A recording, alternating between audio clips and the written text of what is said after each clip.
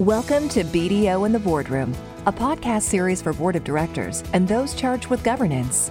Each episode features a topical discussion with board peers and subject matter experts on both trending and timeless boardroom issues, covering a myriad of issues including, but not limited to, mitigating risk in the increasingly digital world, navigating your board career, from landing your first board seat to succession planning in support of the next generation, to other top-of-mind issues such as ESG reporting, shareholder activism, and the insights we share through the BDO Center for Corporate Governance and Financial Reporting. Be sure to rate, review, and subscribe on iTunes or Spotify. Let's get started. I am Amy Rojic, Director of our Center for Corporate Governance, and have the pleasure of sitting down with Sheila Ronning, CEO and founder of Women in the Boardroom, a professional membership organization providing senior-level executive women with the tools, knowledge, and connections for corporate board service. Considered a pioneer in the industry and by her peers, Sheila broke the mold in 2002 with the launch of Women in the Boardroom by being the first to form such an organization with customized executive training programs and networking opportunities, creating a proven program and process for women to enter board service. Since its founding, Sheila has grown Women in the Boardroom into an organization with international outreach across multiple industries and countless private and public boardrooms, including Fortune 100 companies. Sheila, I'm so happy you're here and welcome to the program. I plan to discuss with Sheila her thoughts on how to not only get more women to the boardroom, but peel back and understand self-imposed hurdles that both men and women need to scale in order to get to those coveted director positions. So Sheila, let's start off with more of a general question. In terms of boards in general, for example, I know you have some feelings about where to aim your sights when considering board service. So let's hear from you. What do you think? Yeah, well, first of all, thank you so much for having me. It's great to be here with you today. And I'm excited to share some good information to help people get on board. So, obviously we know there's the different types of boards, public, private, advisory boards, and then also the not-for-profit boards. And I think we're all familiar, wouldn't you agree, Amy, that, everybody knows what a public and private board are? Yes. So I just want to briefly talk about the advisory boards, that it's not just for the startups. There's a lot of large companies that have advisory boards that, they're not the same duties or pay or risk or time commitment as the formal board itself, but they do pay. And so just to keep that in mind, a little teaser for you there, even though we're not a search firm, we get in a lot of board openings. And a few years back, we'd gotten in one for Toyota. They wanted us to help them find somebody for their diversity advisory board, and they paid $100,000 and a car. So not a bad gig. Yeah, not too shabby. Yeah. Now, not-for-profit boards is the other board. So first of all, I never want anyone to stop doing their charitable work, but I just, in my work with women, I just say, listen, I have no desire to help women volunteer one more minute of their time. Women don't need to come and be a member of Women in the Boardroom to find a way to volunteer their time. So, but again, I don't want anybody to start doing their charitable work. It's not that I'm anti-nonprofits, because I'm not. I just focus on helping women get paid board seats. And there's a lot of really great things that can come from serving on nonprofit boards.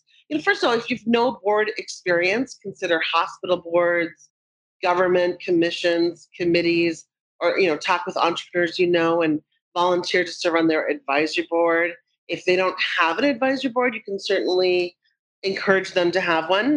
There's lots of really great books out there on how, entrepreneur can start an advisory board. When you do want to use that nonprofit board service as your stepping stone to a corporate board, there's just a couple of different things that I'd like, boxes that I'd like you to check in order to really maximize that nonprofit board. And one is to make sure that it's a large nonprofit board, that it's a well-run board so that you're learning good governance. Of course, you want to make sure you're passionate about the mission. Definitely take a leadership role. Know what the expectations are as far as, the give and get and the time commitment. Now, what I mean by that is, do they want you to raise $100,000, or do you need to write out a check, for $20,000? And then also, do they want you 5 hours a week or 5 hours a month or 5 hours a quarter? And is it going to be for a year or 5 years? So really know what those expectations are before you're signing on, because of course that's your reputation that you're signing on for, and you want to make sure you know what the expectations are. And then definitely make sure there's men at the table so that you can use it as networking. And I say make sure there's men at the table because we know they're the ones who are serving on the corporate boards. So those are the different types of boards. But of course, you always need to make sure that you know what you're qualified for when it comes to the public and private. So just for instance, if you're somebody who has been throughout your career, you've been at a mid-cap public company, you've been an executive there, that's really where you're going to fall, at least for your first board, as far as size and type of board. You, of course, can go down from that for your first board, but you certainly wouldn't be serving on a Fortune 500 for your first board. Right, right. No, exactly. I think the thoughts around qualifications is important. So maybe one of the first areas for those aspiring to be a board director really needs to be understanding the why they want to be a director, and then to your point, what they do bring to that table. So how do you set people up for that kind of success? Like what is the, I guess, the most meaningful advice, activities you exercise with your hopeful board directors? Yeah, absolutely. Well, right. I mean, first of all, you need to know why you want to do this. If it's just for a paycheck, then don't do it, because a lot of times you'll end up putting in way more time and energy than you're going to be paid for. I'm not saying that boards are not compensating their board members well at all, but and if you're doing it for just the paycheck, I just would strongly encourage you not to.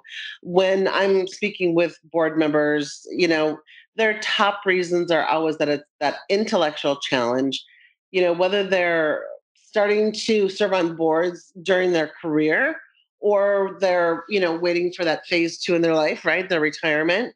And they love that intellectual challenge. You're sitting at the table with very smart people. You're learning about a new company. Typically, it's a different industry. And you're certainly doing your service to others. A lot of times we all think that, oh, I can only serve on a nonprofit to do service to others, but that's not true. Serving on a corporate board is service to others. It's helping them get to that next level. It certainly is a fulfilling second career. And you know what? It's an enhanced resume and reputation. So if you're looking to move ahead in your career, it really is a great way to enhance your resume as well. Now, as far as the skill sets, we need to know what our value add is, what our skill sets are. And what we do with our members, we go through a long list of questions to really kind of pull some different items from them. And typically it's, are you a qualified financial expert? I mean, those qualified financial experts are definitely someone who is sought after to sit on a corporate board. It's not the only thing that you need to check the box with, but that's never going to change. They're always going to need the audit committee, those qualified financial experts. And, do you have global experience? Have you been an executive, say it was the mid-cap public company, you want to make sure that when you're giving your, what we call it, that elevator pitch, right? You want to make sure that you are clearly articulating not only who you are, what you bring to the table, but also think about what are the different types of situations that a company might be going through where you would add value. So are they pre-IPO? Or is it somebody that is, really needing to make sure that the risk they take aligns with the strategy, that the company is taking? Or, is it somebody that is adding new product lines? Is it a company that is really needing to overhaul and transform their technology? So have those key points of what are the buzzwords for board service, and what are it's constantly evolving as far as what boards are looking for. So really, I would zone into educating yourself on what is the role of a board member, and make sure the information that you're getting is current, because it's constantly changing. No, I agree. And so you mentioned something that kind of piqued my interest. So elevator pitch. Yeah. There's one thing to say when you have a specific board or a specific company that you're looking at or hoping to serve on. there's one way to kind of focus in on that, to your point, where you're looking at your experience and how that'll fit in. You're looking, what the existing board might look like. But what about in general, when you're just Right. starting to search and you're trying to understand, like, what is my value? If I were to meet someone tomorrow and say, I'd be perfect for a board because of X. How do you develop that? How do you start thinking along those lines? And especially, I guess this program is for women and men, but I think, all too common, women have the tendency not to kind of, they feel uncomfortable touting their accomplishments. So, what's your advice there? Yeah, well, so first of all, let's back up even and talk about what is an elevator pitch, and why is it important to make sure you have yours down, right? Well, the way you're going to get onto a board is by networking. Now, I know that could be a dirty word to some people, but I promise you, it's not all that bad. It's if you have, I always say our network wants to help us, but we need to help them help us. So if we are clearly articulating what our value add is, and so that's the elevator pitch. But if you happen to be in the elevator, let's say with Bob on the first floor, you're going up to the 15th floor, and you need to quickly let him, you're having this conversation, and it's a great opportunity for you to let him know, really what you're looking for. And I'm just going to make one up right now, and hopefully that'll answer your question as well. But so let's say I am a experienced global executive with mid cap public companies, and I am also an experienced board member with privately held companies, and I'm interested in getting onto a corporate board. And then you can go into my expertise is, or with my expertise in corporate governance and strategy, and then think of the different sweet spots for you. Where would you really be able to help a company get to the next level with your areas of expertise, right? Well, maybe the strategy piece is that you're really good at uncovering what could potentially be for risk, or maybe your expertise is ESG. So you really are going to, in the strategy for the company, you will be able to help uncover what is going to be good for the environment and what's not going to be good for the environment, is how it relates to that company's products or services. Yeah, perfect. I think those are the types of things that I think we all too often trip over when we're trying to get we think through our resume and in our minds when we're encountering this, and we have all these bullet points and all these experience that we have, but really trying to narrow that down. If someone's going to pay you 30 seconds, 1 minute of their attention, what's the most impactful statements you can make to that person so that they walk away knowing, A, you've just expressed your interest in getting on a board, most importantly, and then two, why you're qualified to do so. And kind of Right. think of those two simple questions and you formulate your approach that way. I think that really is something that's probably difficult to do, but could be very, very highly impactful and could leave a lasting impression on that individual that you met in the elevator. Well, right. But also think about it, Amy. How many times has somebody come up to you and said, "Oh my gosh, I need to get a new job," and they've just gone radio silent after they've said that, and so now you're the one who's supposed to ask them, "Well, okay, what kind of job are you looking for?" Right. Right. We can't go up to people and say, "Hey, I'm really interested in serving on a corporate board." Okay. So Sheila, I think you teed this up nicely. So what are the common mistakes, or the most common mistakes, I guess, you see from both aspiring women and men they make when they're seeking board service?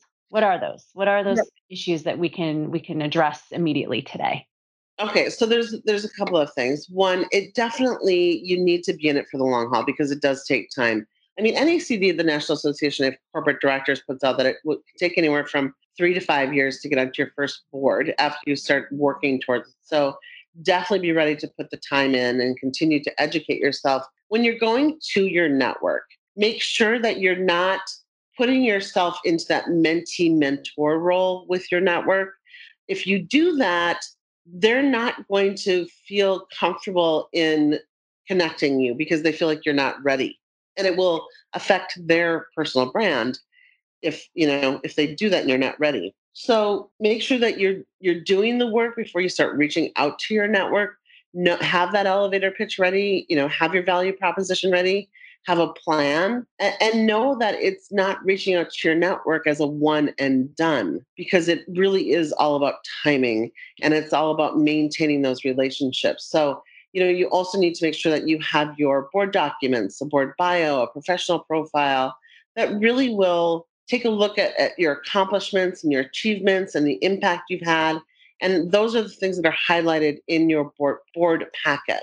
So with all of those, different pieces and some patience and persistence, you'll get there. So say a little bit more about networks, because I think people often misconstrue the word network for being those individuals in your business surroundings that you know. I think Yeah, we can all agree that networks extend much more broadly than that. I mean, it could be anywhere.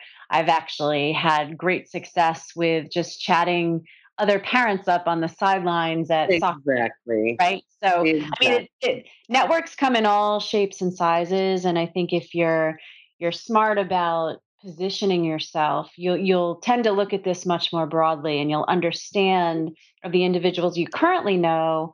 What is their position in life? Where are they linked? What are their passions? What are their interests? And how do they align with yours? And obviously, how does that align with your objective to approach board service? And I think one thing with that is then communicating to that network that you actually are seeking a board service. I think one of the things that I always find people make the fundamental mistake, which is kind of not rocket science, but they don't let people know that they want to be on a board. They just assume that that's an obvious next step for them, but they don't actually open their mouth, say the word. Do you see that? Oh, absolutely. No, I mean, there's a lot of assumptions out there, right? That one, people know that what we're good at, and two, that we're, looking for a corporate board seat. I mean, I just, I am always like, well, are they supposed to read your mind? So, no, absolutely. I always say, listen, think about the people in your life that are what I would call those influencers and connectors. They don't all have to be serving on a corporate board. That's not just who you need to be networking with. It's really that wider net of those influencers and connectors. And influencers, obviously people who have the influence to affect a decision.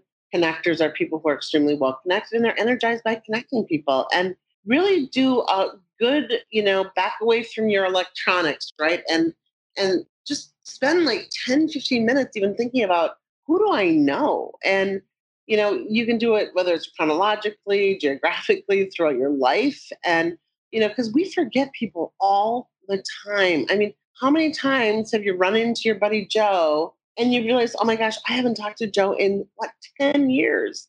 So it's the people that you really should be re engaging with tend to, for our members, I know, be the biggest source for them as far as corporate boards. I mean, the people that you're closest with and you're talking to all the time, they're giving you everything they've got. Right, right. No, I think that's great. And I think to your point, social media has made that so much easier. So leveraging things like LinkedIn, like Facebook, like Twitter, all of those things, I've actually been able to develop some really neat relationships with individuals that, I've haphazardly connected with on LinkedIn, but then we found we've had a mutual kind of goal in mind. So we share, whether it's sharing articles, whether it's sharing opportunities or events that I'm, putting together and would like a speaker. I mean, all of those things has really been helpful, especially right now with the environment we're all living in that's virtual.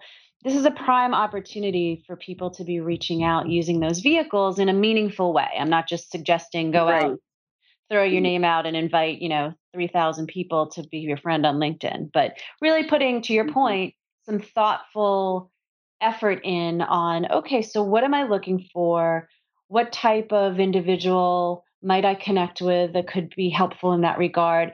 And if you're really being, honest with yourself, how can I help that person? Again, kind of going Absolutely. back to what can I bring? Yeah. I sat down with a board member a couple months ago, and one of her best advice that I really enjoyed listening to was, "Hey, you got to put yourself out there first.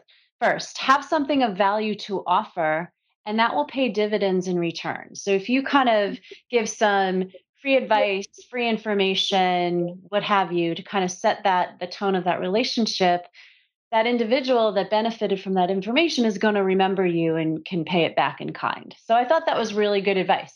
Yep. And so we have a very structured program, right, for the networking piece of it. And you always first of all, you're always sincere in connecting with your network, right? But it cannot be a me. You really go into those conversations where it is, oh my gosh, thank you so much for taking the time to connect. How have you been? And you're letting them go first and thinking of, while they're giving you kind of their update in life, it's like, well, what can I do to help this person? But, it's also doing a little research on them ahead of time in case there's something that you see where you could help out, but it's always offering to help. And then if you feel like it's the right time, then mention of your interest, right? But you don't, you're not going to just go and tell every single person that you come across.